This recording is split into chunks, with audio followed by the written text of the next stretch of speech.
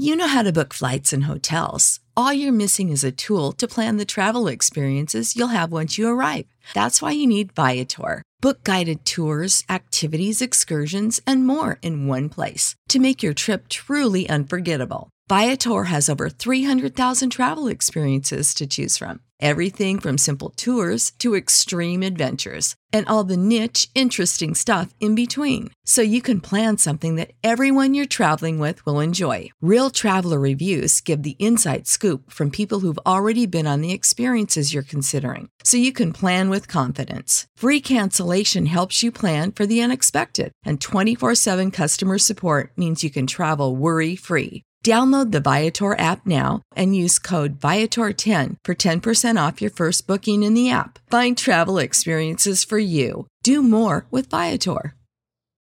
Without the ones like you, who work tirelessly to keep things running, everything would suddenly stop. Hospitals, factories, schools, and power plants, they all depend on you. No matter the weather, emergency, or time of day, you're the ones who get it done. At Grainger, we're here for you with professional-grade industrial supplies. Count on real-time product availability and fast delivery. Call, click Grainger.com, or just stop by. Grainger, for the ones who get it done.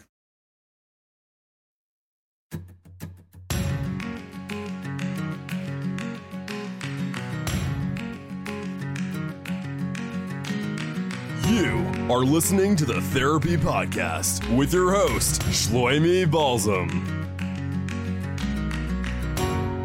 Hello and welcome to the Therapy Podcast. It's been quite a while since I had the chance to record one of these fellas. I think I've been saying that in the last whole bunch of episodes, but that's okay because we're back with another one and I'm excited to be here. In this episode, I want to discuss something which is incredibly common, whether because it is something which is actually more prevalent than it has been in the history of psychology, or because it's an easy diagnosis. You know, there's some diagnoses which make people's lives easier and some which make people's lives harder. And I think this is one which goes either way, depending on whether it's accurately diagnosed and treated like every other diagnosis. And today's topic is ADHD. There used to be two separate diagnoses, ADD and ADHD, attention deficit disorder and attention deficit hyperactivity disorder. And they've been blended together and split in half. So it's all ADHD, but there are two types of ADHD, whether with the H or without the H. I think this is supposed to make it simpler. So thank you to the DSM-5 for their tremendous amount of work. I know there's a huge team that works on there, and they have to juggle the constant stream of new studies as well as politics. It's quite a hefty job. Not one that I would like to involve myself with, but it's we definitely reap a lot of benefits. I saw an article written by a dear friend of mine, Rabbi Shmuel Reich, regarding who is a ADHD counselor, specialized in those who are struggling with ADHD. He's a life coach, private practice in Muncie. Reach out to him at rsreich@adhdcoach@gmail.com. He does coaching for individuals or couples, and he wrote this article which was just very concise, clear, and I felt that it was remarkably empathic. Like, he genuinely understood where they're coming from. Personally, I was diagnosed with mild ADHD and chose not to go on meds for it. A choice which I'm proud of today and would never change a thing, because every medication does come with its side effect, which is a decision to make. And I don't know if everyone is given the full understanding of the meds that they're offered. And if someone says, hey, I know you have an issue and here is a pill that can alleviate all of your problems, it sounds like a no-brainer, but in fact, there might be other things to take into consideration. This particular article deals with time management, because when people hear that people are struggling, if their friend or family member is struggling with ADHD, and they're expressing their frustrations, so well-meaning friends, managers, coworkers will commonly respond with a suggestion, which is so unpleasant. They'll say something like, hey, why don't you try using a planner? And the simplicity of the question isn't offensive because not everyone does, and it's a pretty useful tool. However, it can be incredibly frustrating to hear that question with many people.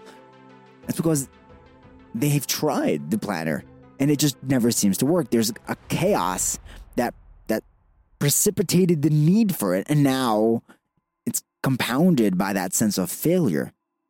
And this is a sense of failure that people with ADHD suffering or struggling with it, unfortunately, have felt before. The strategy sounds pretty simple, right?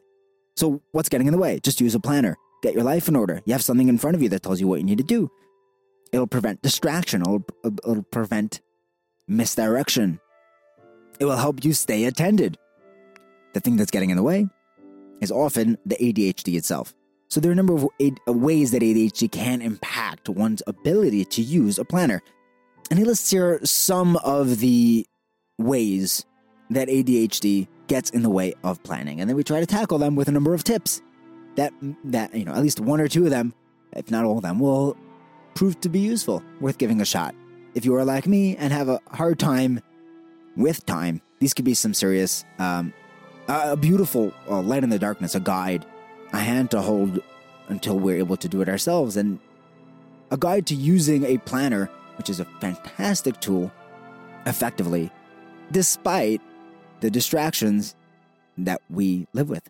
So one of the things that could get in the way is when to fill in the planner. There are appointments, plans, tasks, and everything else that you need to schedule, but they don't all come into existence at the same time. So keeping track of the planner to write it in as those appointments, those items become necessary to schedule, it could be the first obvious challenge of using a planner. Then there's the issue of how to use a planner, right? There's a task title, take care of taxes, marketing project, or resume that could be helpful for some people, but with an individual with ADHD, that's unlikely. The ADHD brain struggles with executive function. And as a result, a task whose steps are unclear tends to lead the brain to either feel overwhelmed or just simply tune out. YouTube is just a much easier place to be. Another issue can be making sure to check the planner. If all the day's tasks and appointments are in the planner, but you don't check it, you don't follow their intended schedule, it won't be helpful. This is likely if the layout of the pages are crammed, or if some other way, it's in some other way it's not easy to scan or just quickly look at it. If you forget where you wrote it in, or if you just forget to check it entirely, which is a likely possibility for anyone beginning a new habit. You're just not used to it, and exacerbated by the executive function challenge. This is a challenge of someone with ADHD. The same is true of a virtual calendar or a planner. If it takes a lot of clicks to find it, or the layout is cumbersome, it's likely to remain in your pocket and never make it up to the brain. Another issue can be keeping track of the location of your planner. Part of executive functioning is it challenges, if someone struggles with executive function, it can cause individuals with ADHD to be much more likely to lose items which they would prefer regular access. For example, reading glasses, wallets, cell phones, keys. A planner runs the risk of joining that list. So the good news is that there is, in fact, some really useful planning and strategizing tips that can help a person address these challenges. Even though there's no one-size-fits-all solution, granted, general guidelines can be suggested that one can tweak to suit their unique personality, interests, and challenges. Discussing the best way to implement them with a friend, a coach, a mentor can be particularly helpful to develop the best solution. This is especially true if there are regular follow-ups, which create a sense of responsibility and accountability. Just before getting to the tips, Rabbi Reich points out that a physical planner tends to be better for the brain. The physical act of writing contributes to memory. Therefore, if all else is basically equal, it's more recommended to get a physical paper and pen planner. However, it's far more important that the planner actually gets used, and that when using it, finds it interesting and user-friendly. So if you much prefer a virtual planner, then go with that. So the tip number 1, get a planner that you like. The ADHD brain is drawn to stimulation, novelty, and excitement. And although a new planner is only a new toy for a little bit, but even if you're particularly fond of its design, the color, the layout, any little thing, that short-lived interest can be useful enough to kick off your new routine. Tip number 2, get a planner that you find easy to use. Planners have, some planners have many categories, small sections, small letters, or you have to turn pages frequently. It can be hard on the eyes. It can feel inconvenient. So the more hassle involved in using the planner, the less likely it is that you will use it. This applies to the layout, the interface of a virtual planner too. So the ability to see a whole week on 2 pages when the planner is open tends to be a happy medium. But every individual has different preferences. Make sure that it's easy to use. So number 1 was get a planner that you like. Number 2, it must be easy to use. Tip number 3, get a planner out, accessible, and open. The need to do something as simple as taking the planner out of a drawer or just opening the app can feel like a chore if you got an ADHD brain, or anyone else for that matter. The same can be said for a virtual planner. It's required if you need to do several swipes and clicks and stuff like that. It's just too far away, figuratively.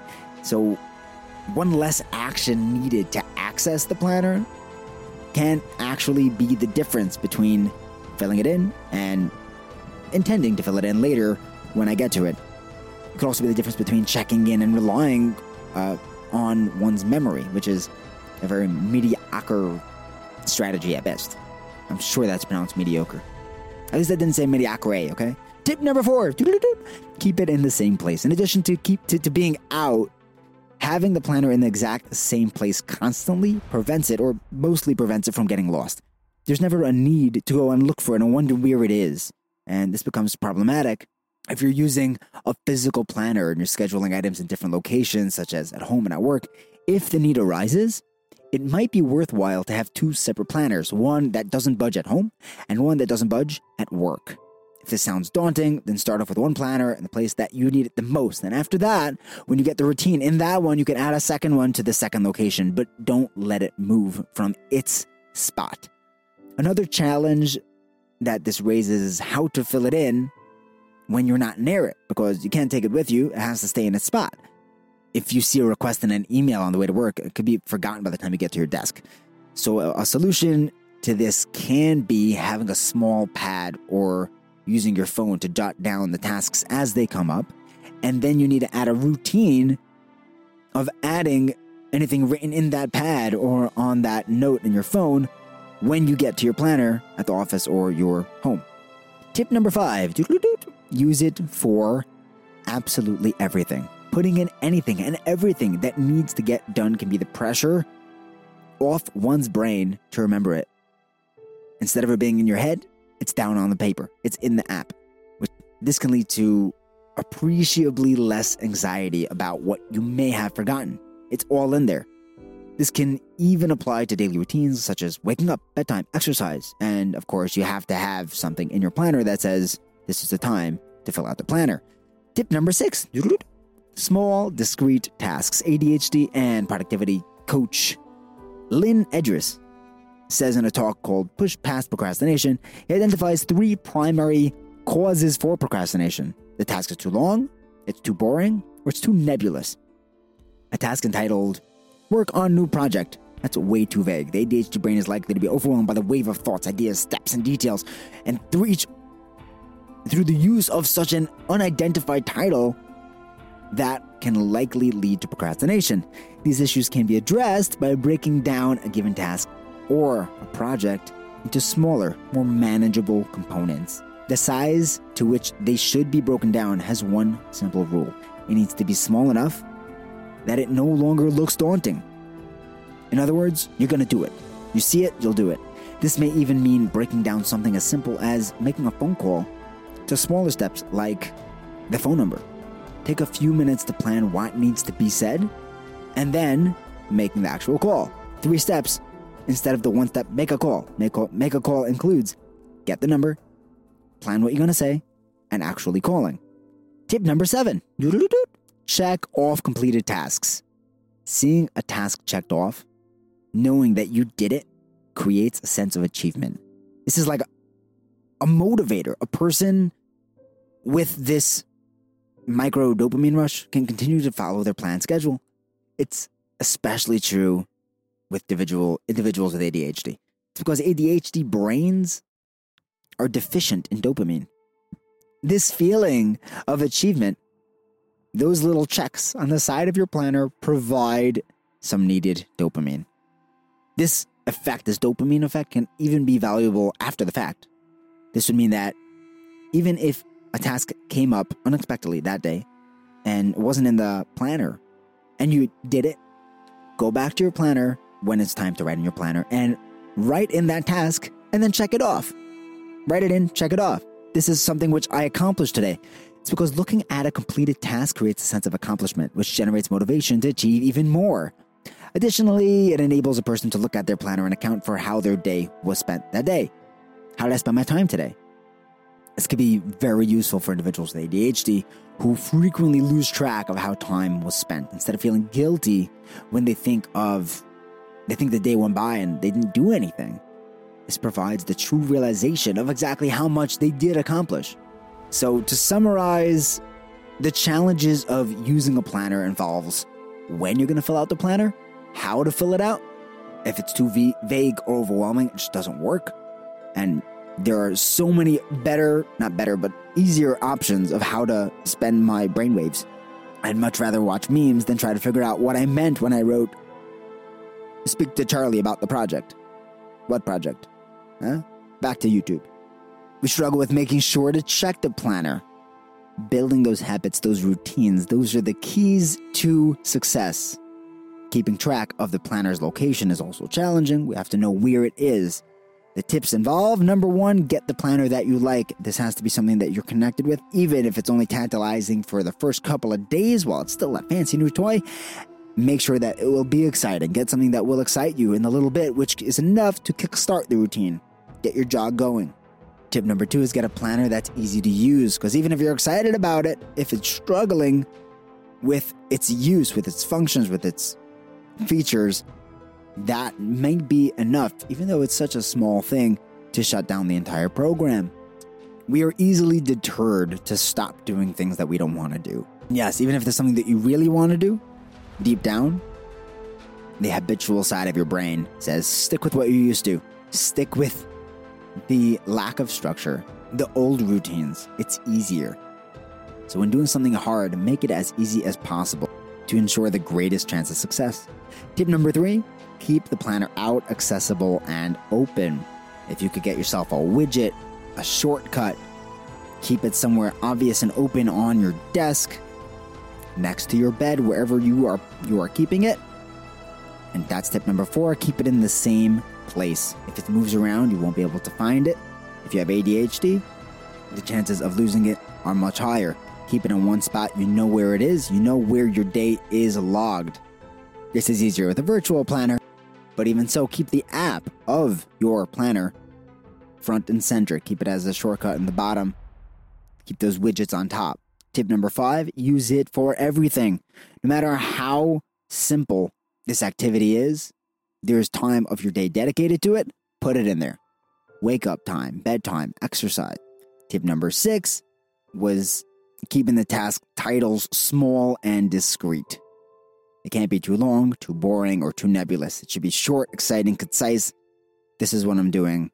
Go and do it. And if it's too big, break it down. The title could be make a call. In the note, attain the phone number, prepare the conversation, make the call.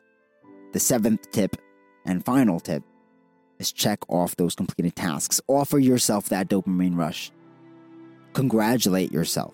It may sound bizarre at first, but this is something that you need. We all need dopamine, and our job is to offer ourselves healthy doses of healthy dopamine. We all need to eat healthy food. Otherwise, we're going to turn to other foods which were not our first choice. Because yes, you might survive on ice cream, but you'd rather survive on a balanced meal, balanced diet. Give yourself a pat on the back. We need to feel good about where we are, where we're going.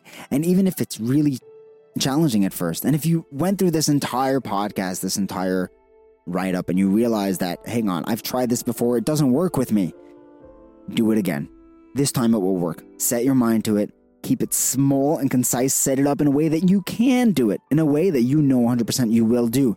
Even if you have to give off some of the grandeur, the greatness of your next challenge, keep it small and concise and simple It's better to have a 100% guaranteed goal than a 90% bigger goal. Keep it small and sure, because those small things add up into the really big things.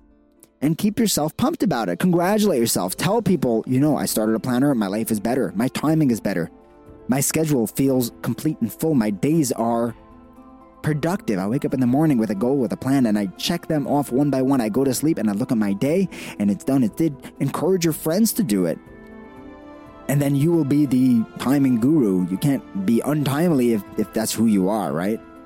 If you're the timely guy and you show up late, come on, I can't show up late. I'm the guy who's on time. Reconstruct your identity. Now you're the timely guy. I know you don't lose your planner. I know exactly where it is. I know exactly what I'm going to be doing tomorrow. And if you tell me that there's something I need to do tomorrow, hang on, let me put it in my planner. Be proud of it. This is something you should be proud of. ADHD is not a disease, it's a diagnosis. And in general, people are a lot more fun with ADHD than without it. So you go out there and rock your ADHD. Own it. Use it. Channel it. And the areas where it is challenging you, you take the wheel. You take over. You decide that you will be a timely person, even though that's challenging. Challenging does not mean it's impossible. It means that it is a challenge, which means that when you do it, you'll feel twice as good as the guy who did not feel challenged doing it. Thank you for studying with me. This was awesome. I hope you learned something. I know I definitely did. And of course, check out Rabbi Shmuel Reich. He's incredible. As always, send me your comments, questions, and emails at askmetherapy@gmail.com. Let me know if you want me to do some more ADD, ADHD stuff. And have a wonderful day.